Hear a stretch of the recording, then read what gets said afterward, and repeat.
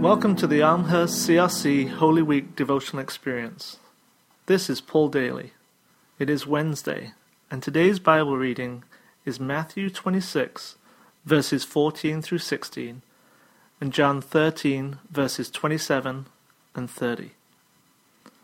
Would you have liked to have been one of Jesus' 12 disciples? I think it would have been amazing to see him face to face, to have him speak with you, to see the miracles firsthand.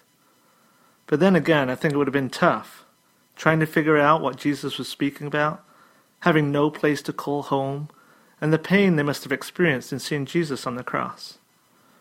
Judas Iscariot was the overseer of the money that supported Jesus and his disciples. This must have been a challenging job to keep his friends and master operating on a shoestring budget.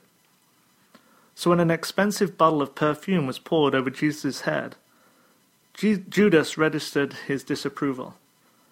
That money could have been shared with the poor or been used to support Jesus' ministry for weeks. This unnecessary waste seems to be the straw that broke the camel's back for Judas.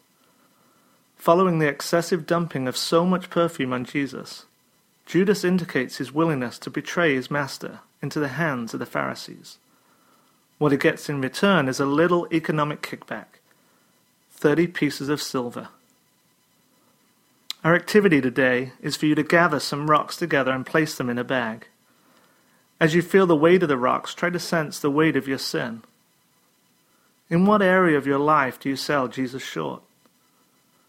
Take some time for self-introspection and to pray the words of Psalm 139, verse 24. That says, "Point out anything in me that offends you, and lead me along the path of everlasting life." As Good Friday draws near, know that forgiveness comes in our confession. We do not have to bear the burden any longer. Thanks for joining us. Grace and peace to you as we follow Jesus together.